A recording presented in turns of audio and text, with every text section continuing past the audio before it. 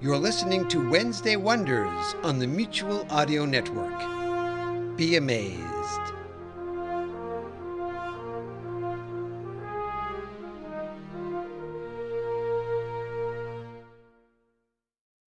The following audio drama is rated PG-13, suggesting that children under the age of 13 should listen accompanied with an adult.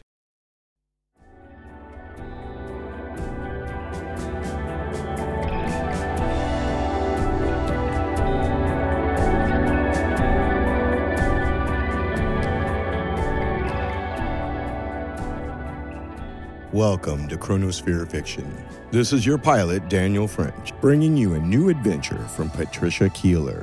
Put on your space gear because we're going to Mars in a story of terraforming and espionage called Colony. Hey, by the way, the Chronosphere could use a new spectral stream stabilizer. So if you can, please either go to our Patreon site or our Podbean site and contribute a little bit. Those of you that have been waiting for some rip-roaring deviltry will be happy to know from Craig Robotham. In the near future, we will be bringing you episode 1 of The Undead Trail, which begins with part 1 of When Death Comes Uninvited. That's right, it's the Wild West, and it's weird. But enough of that, I hear the jets firing on a shuttle, bringing us to Colony by Patricia Keeler. Here we go.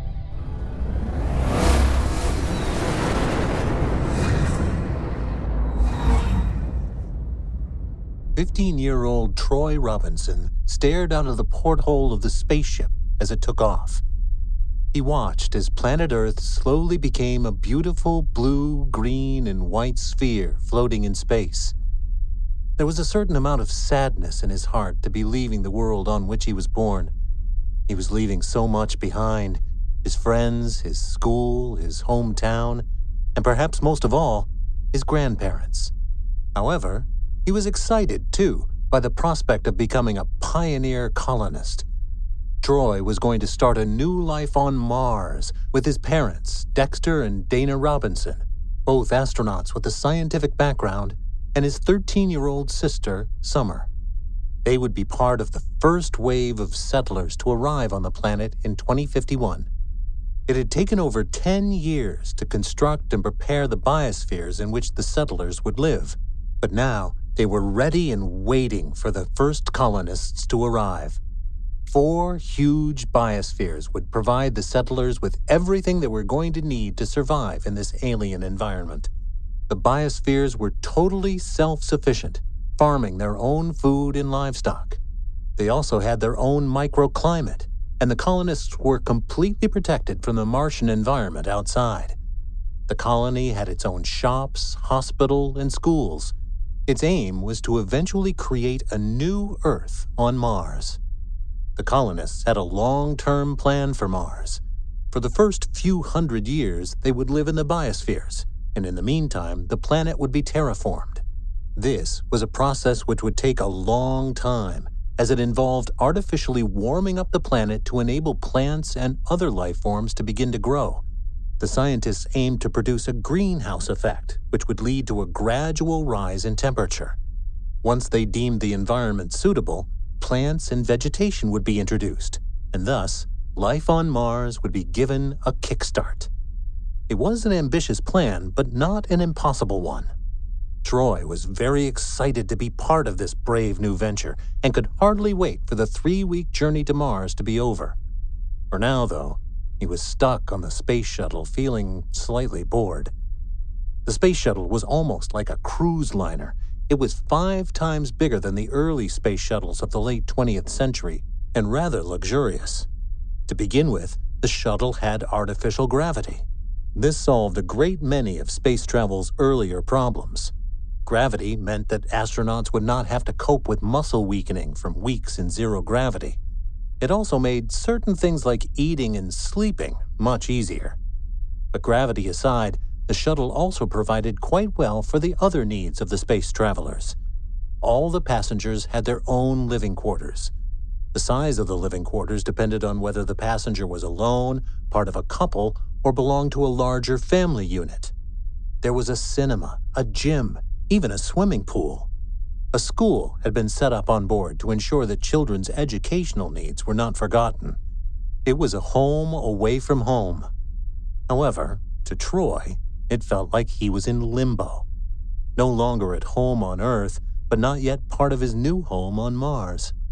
As Troy was 15 and Summer was 13, both brother and sister were expected to attend school on board the shuttle.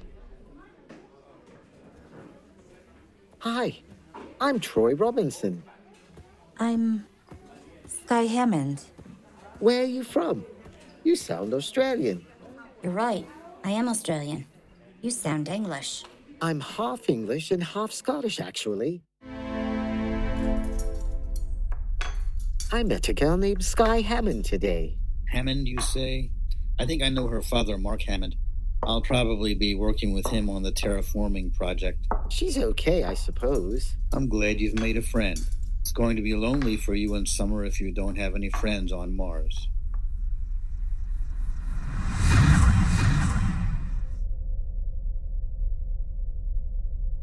Over the next few weeks, Troy, Sky, and Summer spent most of the time together, so that for Troy at least, the weeks went by fairly quickly and fairly enjoyably. Before he knew it, the space shuttle had arrived at its destination. They had arrived on Mars. And now, the space shuttle was descending slowly towards the landing pad. Troy stared out of the porthole. He watched as the shuttle neared the red Martian soil. The landscape was barren and stretched on endlessly as far as the eye could see. There were 4 enormous biospheres rising up to meet the gaze of the passengers. One housed what looked like a small-scale version of New York beneath it. Tall buildings sprung up like long, elegant fingers, almost touching the vast, transparent domed vault above them. Flying cars darted here and there. A train ran along a monorail at high speed. The main biosphere was linked to 3 others by a series of tunnels. One of these biospheres contained every type of plant and vegetation imaginable. Another was like a giant safari park containing every species of animal. The final biosphere was where the power needed to sustain the other 3 spheres was produced. Once the shuttle landed, Troy and his family boarded a bus-like vehicle that was going to take them to their new home. The bus sped through the air. It reached one of the tunnels leading into the main biosphere. Here, it waited a moment or two as a series of airlocks were opened and closed. The bus flew through the tunnel and into the domed city. It finally stopped in a small park surrounded by tall glass buildings.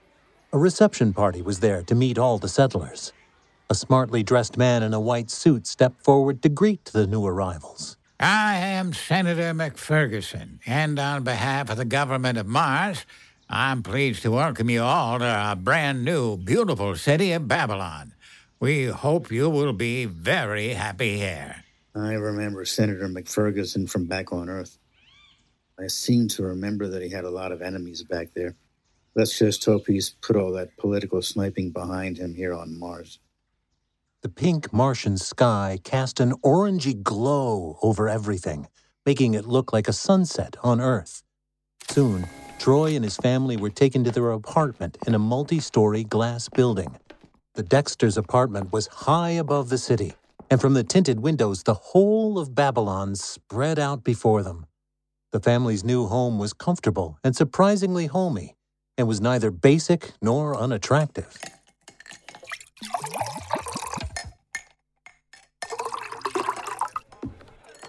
Here's a toast to our new home on Mars. Here's a toast to Babylon.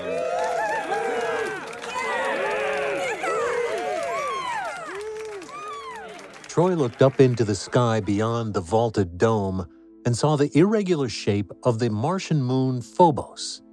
It was smaller than Earth's moon, and Troy thought it looked a bit like a potato. His eyes continued examining the sky until he found Mars' second moon, Deimos. Deimos was so small it actually looked like a very bright star or planet. Troy thought sadly that Phobos was not as lovely as Earth's own moon. Its odd shape would not inspire lovers to gaze up at it longingly. Then he stared at Babylon spread out beneath them and took in its elegant skyscrapers and Mars' dusky rose-tinted light and thought that the planet possessed its own kind of beauty. And he went to bed feeling that this really was a new chapter for him and his family. The following day, Troy and Summer set off for their first day at the new school, the Neil Armstrong High School. The building itself was a cross between modern and classical architecture. It was all glass, metal, and chrome, and yet the lines of the building followed classical Greek or Roman designs. The school managed to look ultra-modern, despite somehow resembling an ancient Greek temple. Internally, though, it looked like any other school.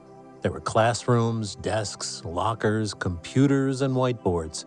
And it was staffed by teachers who months before had been teaching in Britain, the USA, mainland Europe, or Australia. The students, too, were very international, coming from a wide variety of nationalities. In many ways, despite everything, the school was not so very different from those on Earth. It even had a uniform of sorts, silvery gray jogging pants and sweatshirt, as well as a silvery gray fleece with the school logo on it. Troy's class consisted of just 10 other students, 6 girls and 4 boys. Troy was pleased to notice that Sky was in his class again. He smiled across the room to her and then looked around the rest of the class. He noticed one dark-haired boy was almost in tears. Troy, embarrassed by the show of emotion, said nothing.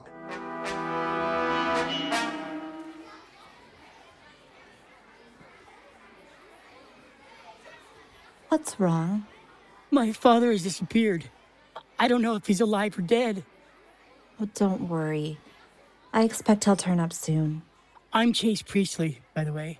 I'm Troy Robinson, and this is Sky Hammond. Their conversation was cut short at this point by the arrival of their teacher, Mr. Lynch, a severe-looking, gray-haired man in his 50s. Despite their teacher's stern appearance, his students would soon discover that he was an excellent teacher, and once he warmed to the class, was not as humorless as he first appeared. When Troy returned home that day, he found himself thinking of the missing scientist and wondering what could have happened to him. However, as the days went by and Troy became more involved in school activities, these thoughts were soon dispelled. After a few weeks, it felt to Troy as if he had been with his classmates for all his life. Strong friendships were beginning to form, and he and Sky were virtually inseparable. About a month after Troy's arrival on Mars, he and a few friends agreed to spend a Saturday by the artificial lake that was at the very edge of the biosphere. This territory was known by all as the Wild Zone and was intended to resemble a wooded lake land area. It was densely forested with a large lake at its center. Beyond this forested zone were the tunnels that led out onto the Martian surface or to the 3 other biospheres. The Wild Zone felt as if it was at the very edge of civilization, beyond which was the unknown alien Martian landscape. Troy was accompanied to the lake by his sister Summer, Sky, Chase, and 2 other classmates called Sophie and Mac. When they finally arrived at the lake, Troy took in his surroundings. The area reminded him of the Lake District back home on Earth. It was wild and majestic and did not look man-made at all. Troy felt that it could almost have been Earth, except that the sky was pinkish in hue, and this was reflected in the water of the lake, which also had a pink-orangey tint to it. A weaker sun than Troy was used to shone down upon the water and made the lake shimmer like 1,000 diamonds in a rose quartz sea. Troy was suddenly aware of feeling rather warm and sticky. He glanced at his friends and knew they felt the same. I don't know about the rest of you, but I'm going for a swim. Oh, me too. Once Troy and Sky leapt into the lake, the others followed their example. However, after half an hour or so, only Troy, Summer, and Chase remained in the water. The other 3 teenagers had returned to the shores of the lake and had disappeared into the trees. I can't see Sky, Sophie, and Mac. Don't worry about them. They can take care of themselves. I'm getting worried. Sky, Sophie, and Mac still aren't back yet. I'm sure they're all right. Summer was not reassured, however, and continued to fret. The two boys were not worried and were sure that their friends would soon reappear. 10 minutes later, Sky ran into the clearing where the others were. She had come from the densely wooded area behind them. I saw something in the undergrowth and now Mac has disappeared. Yes, I saw it too. What did you see? A small gray figure. What did this figure look like? I just told you he was small and gray. I meant apart from being small and gray. That's just it. I couldn't make out much because he was quite well hidden by the undergrowth. I don't even know if he was actually male. He was just a shadowy figure in the trees. All we could make out was that he was small and grey. And he took Mac. Why would he take Mac? Thank God you're safe. We thought someone had taken you or something. Where were you? I was examining some fungi I saw in the woods.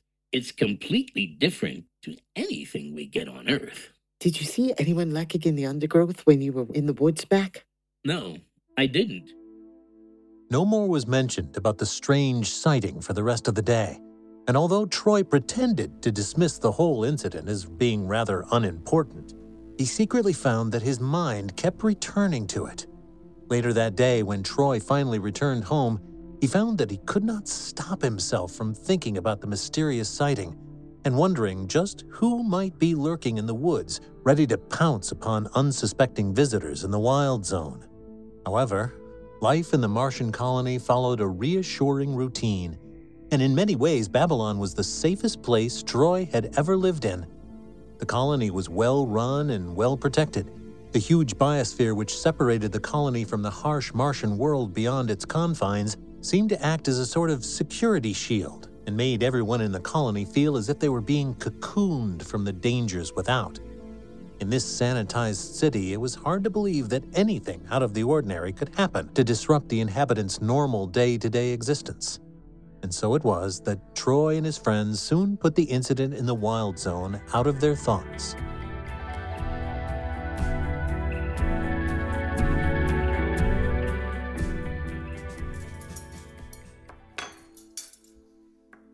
We lost another unmanned probe today.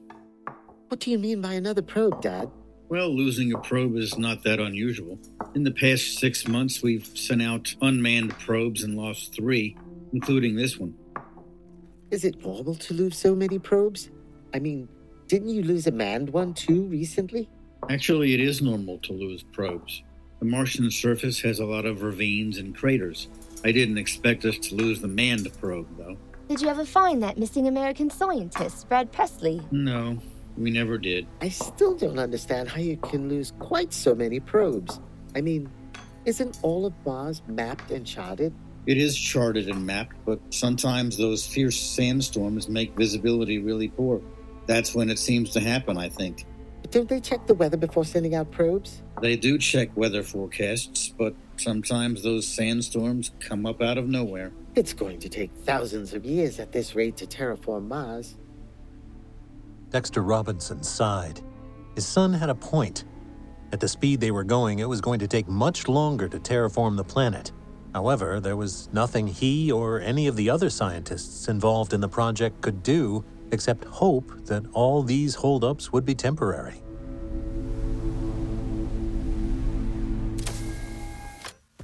Good day at school, Troy? Not bad, Mom. But guess what? All of the students in my year have been asked to do work experience. That means we have to spend 4 or 5 days getting experience in a place of work. We were asked to choose somewhere we wouldn't mind working when we left school. So Sky, Chase, and I chose the Terraforming Institute where you and Mom work.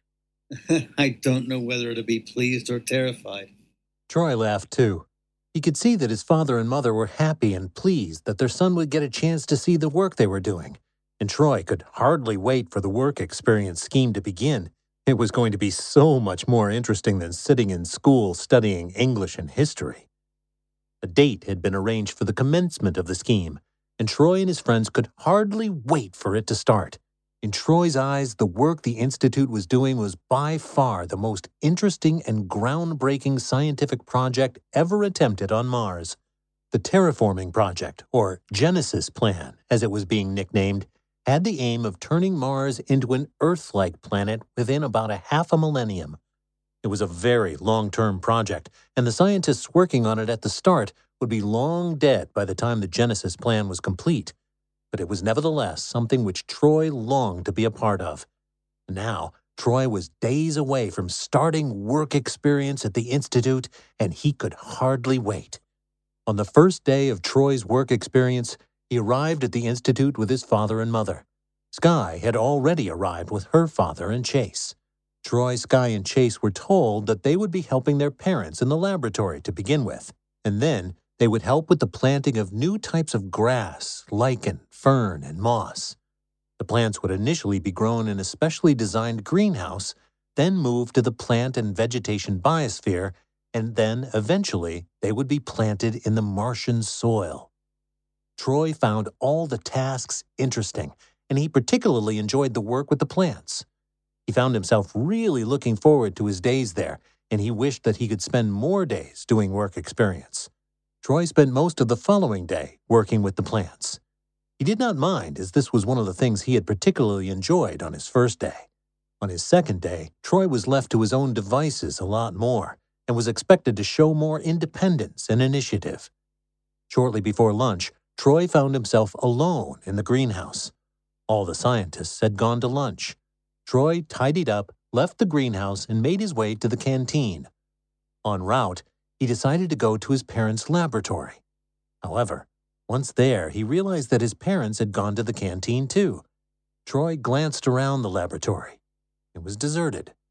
He turned to go, but a sudden noise made him turn round. Out of the corner of his eye, he thought he could just about make out a small, shadowy gray figure darting behind a pillar.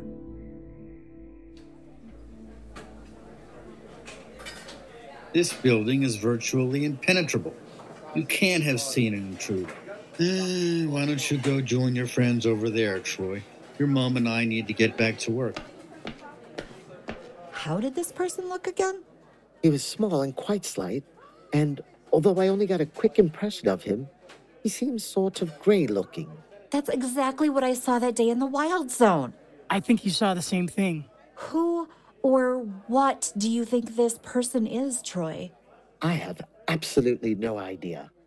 And although Troy was not particularly worried about the strange gray figure, he was beginning to question whether the colony was as safe and secure as everyone had been led to believe.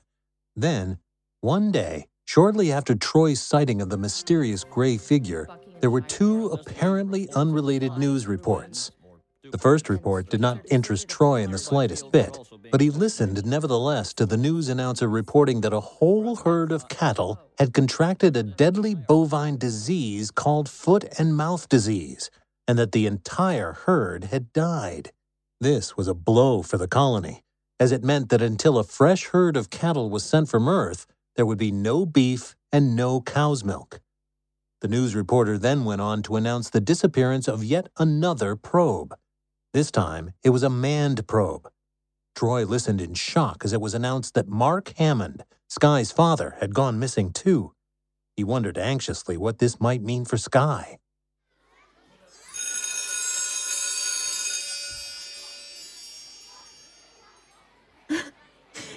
Dad might be dead. He's the second scientist to have gone missing, and they never did find Brad Priestley either. I'm sorry, Sky. It must be awful for you. I know how Chase feels now. Only it's worse for me because Chase still has his mother and older brother here on Mars. Dad is all I've got here on this planet. My mom died 5 years ago, and the only other family I've got is not back on Earth. They'll find him soon. The thing is that until they do, they're going to send me to live with a foster family, and that's only until they make up their mind what to do with me. I'll probably get sent back to my aunt on Earth. That won't happen. Deep down inside, though, Troy was far less optimistic. It dawned on him that he might lose Sky, and the thought was almost unbearable. She was the best thing that had ever happened to him. He could not remember ever liking a girl so much. He would miss her terribly if she were to return to Earth. But thoughts of Sky's possible departure were pushed to the back of his mind when he received another piece of worrying news days later over dinner.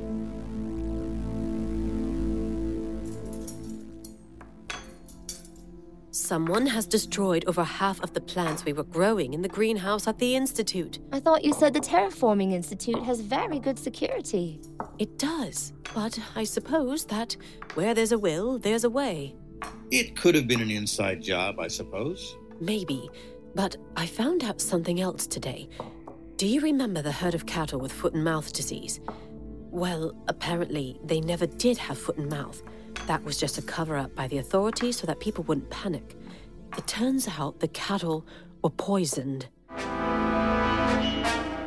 It suddenly became very clear to Troy that the disappearing manned and unmanned probes, the strange sightings, the dead cattle, and now the destroyed plants were not accidental incidents.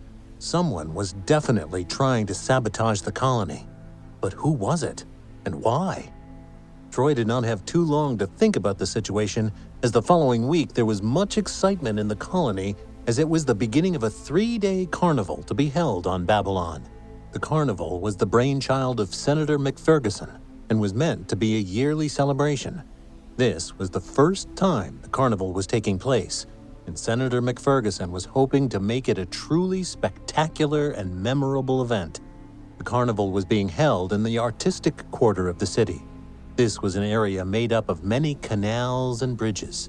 The buildings were only a few stories high here, with architecture that was a curious mixture of modern and Venetian Gothic.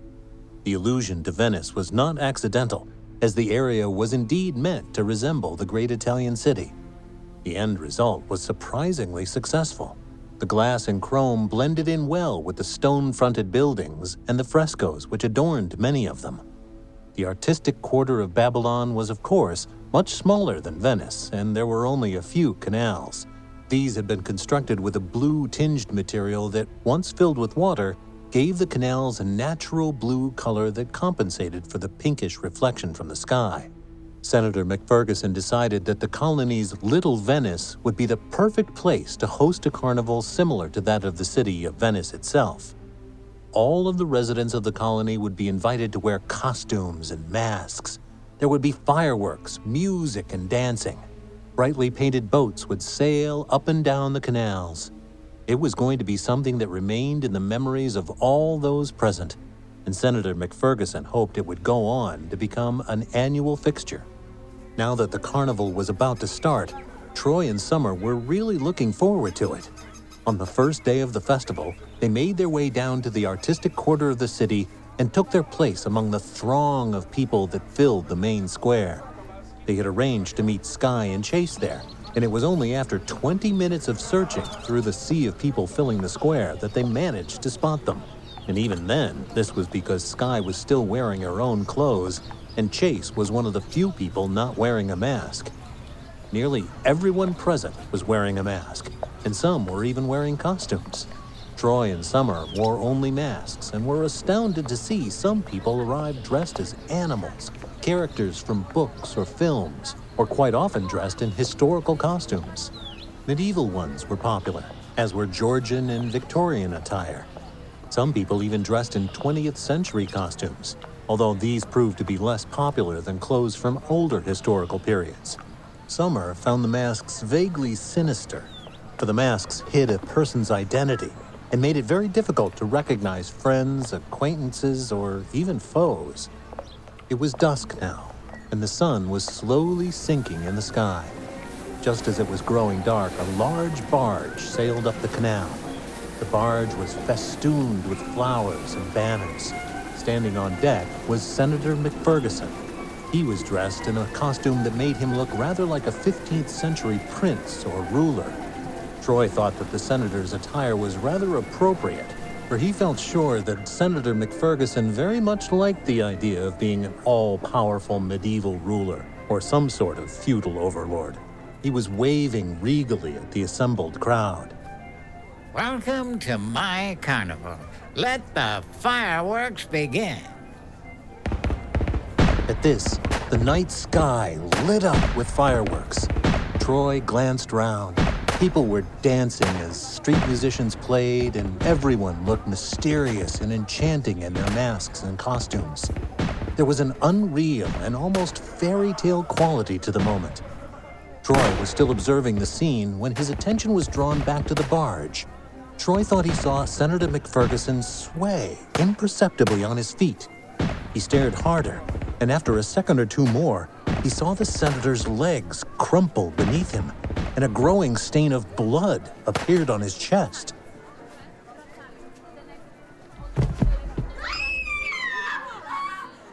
Senator McFerguson is dead. Troy turned round and saw that among the horrified and stunned throng of people, there was one man who was trying to dart through the crowd. Troy looked at the man's hands and noticed that he was carrying a gun. However, Troy was not the only person to spot the assassin. After him! Allowing everyone to wear masks has provided a murderer with the perfect opportunity. I told you I found the masks a bit creepy. They provide the perfect disguise or alibi for someone to commit a crime and get away with it. Well, that's what happened during the real Venetian masked carnivals of hundreds of years ago. Lots of crimes were committed during the carnival period because it was easier to get away with it. So robberies and vendettas were carried out with ease, without the usual fear of discovery and retribution. Stop talking like a bloody encyclopedia, Chase. Someone's just died. Sorry, I was just trying to lighten the mood. Look, I didn't like Senator McFerguson all that much, but I would not have wished him dead. And anyway, what scares me is that it's another thing on a long list of weird things that have been happening since we got here. Maybe whoever shot the senator was also responsible for the other things too. Perhaps it was all in the plan of some insane lunatic. You mean someone hated Senator McFerguson so much, they did all that stuff to get back at him? It's not impossible, Troy. It's not impossible, but how would he have the means and the know-how to do some of the things he's been accused of? I mean, okay, he could have gotten to the Terraforming Institute and destroyed those plants, and he could have killed those cows. But what about the disappearing probes and scientists? Did he manage to make those probes disappear? And if he did kidnap the scientists on board, why did he do that, and what does he intend to do with them now? I mean, none of it makes sense. It makes more sense if you consider just who could be behind Senator McFerguson's murder. The man had a lot of enemies back on Earth. Our killer could be some sort of hitman sent by a big organization like the Mafia. I suppose so. Troy hoped that his friends were right. Only time would tell now. Certainly, if the man was captured and there were no more strange occurrences, then perhaps it would be safe to assume that the same man who shot Senator McFerguson was behind all the other incidences too. News reports the following day were full of assassination theories. There was much speculation regarding the identity of the murderer and his motives. There were also numerous sightings, although none of them provided the police with the lead they needed in order to capture the assassin. However, after about 3 weeks, interest in the story began to die down. The assassin remained at large, but no further incidences of any kind were reported in the colony. Attention was now being focused on finding a replacement for Senator McFerguson, and his replacement was due to arrive shortly from Earth. For Troy, the fact that there had been no other occurrences was proof that Senator McFerguson's assassin was indeed behind some plot to undermine the colony and its government. Troy had once again begun to feel safe within the confines of the colony and was planning yet another weekend in the Wild Zone. This time, he planned to go camping there with his sister, Sky, and Chase. Troy was very much looking forward to this trip, as were the others. He found that Babylon could sometimes be a rather claustrophobic city, and that he occasionally just wanted to escape to a more natural, less sanitized place. Troy knew that the Wild Zone had been artificially created, but it was the nearest thing in the colony to Mother Nature. Troy and the others arrived in the Wild Zone late Friday evening. It was still reasonably light, however, so they quickly set about putting up their tents. Troy and Chase collected some fallen tree branches, and in no time at all, they had made a blazing campfire. By the time they had completed this task, night had fallen. Troy looked up into the star-filled heavens, and for one brief moment, he forgot he was on Mars. This impression was soon dispelled when he saw the odd-shaped Martian moon Phobos. Troy took a deep breath and breathed in the cool night air. He watched as the girls heated up some baked beans. Summer handed him a paper plate, and soon Troy was hungrily tucking into his meal with his friends by the fireside. Once the teenagers had eaten, they began telling each other scary, spine-tingling stories. Summer's story was particularly spooky, and by the end of it, each and every one of them was ready to believe a ghoul or ghost was hiding behind the nearest bush.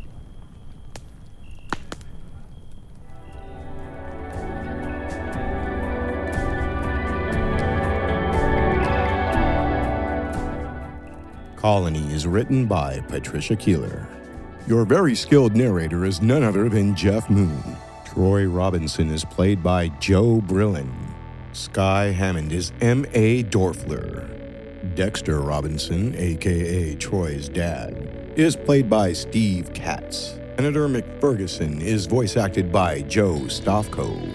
Chase Priestley is voice acted by Scott Slagle. Summer Robinson is played by Nina Bricko. Dana Robinson, known as Troy's mom, is played by Alana Labarine. Mac is voice acted by Frank Guglielmelli. Television newscasters and other voices are by Daniel French, Caitlin Curtis, and Spencer J. Frederick. Editing, sound design, and music are by Daniel French at Fishbonius Sound Design. Thank you again for traveling the spectral streams on Chronosphere Fiction. Until next time, keep your cosmos clean.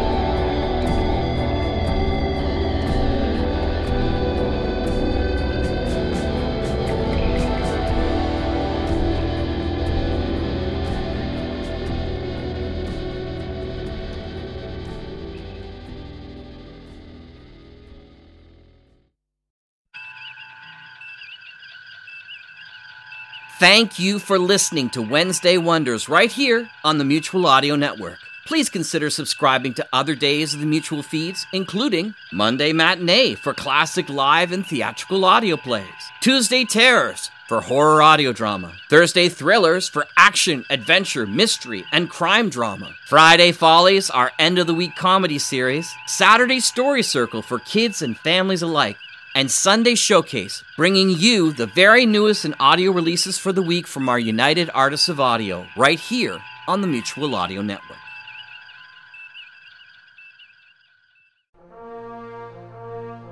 The Mutual Audio Network. Listening and imagining together.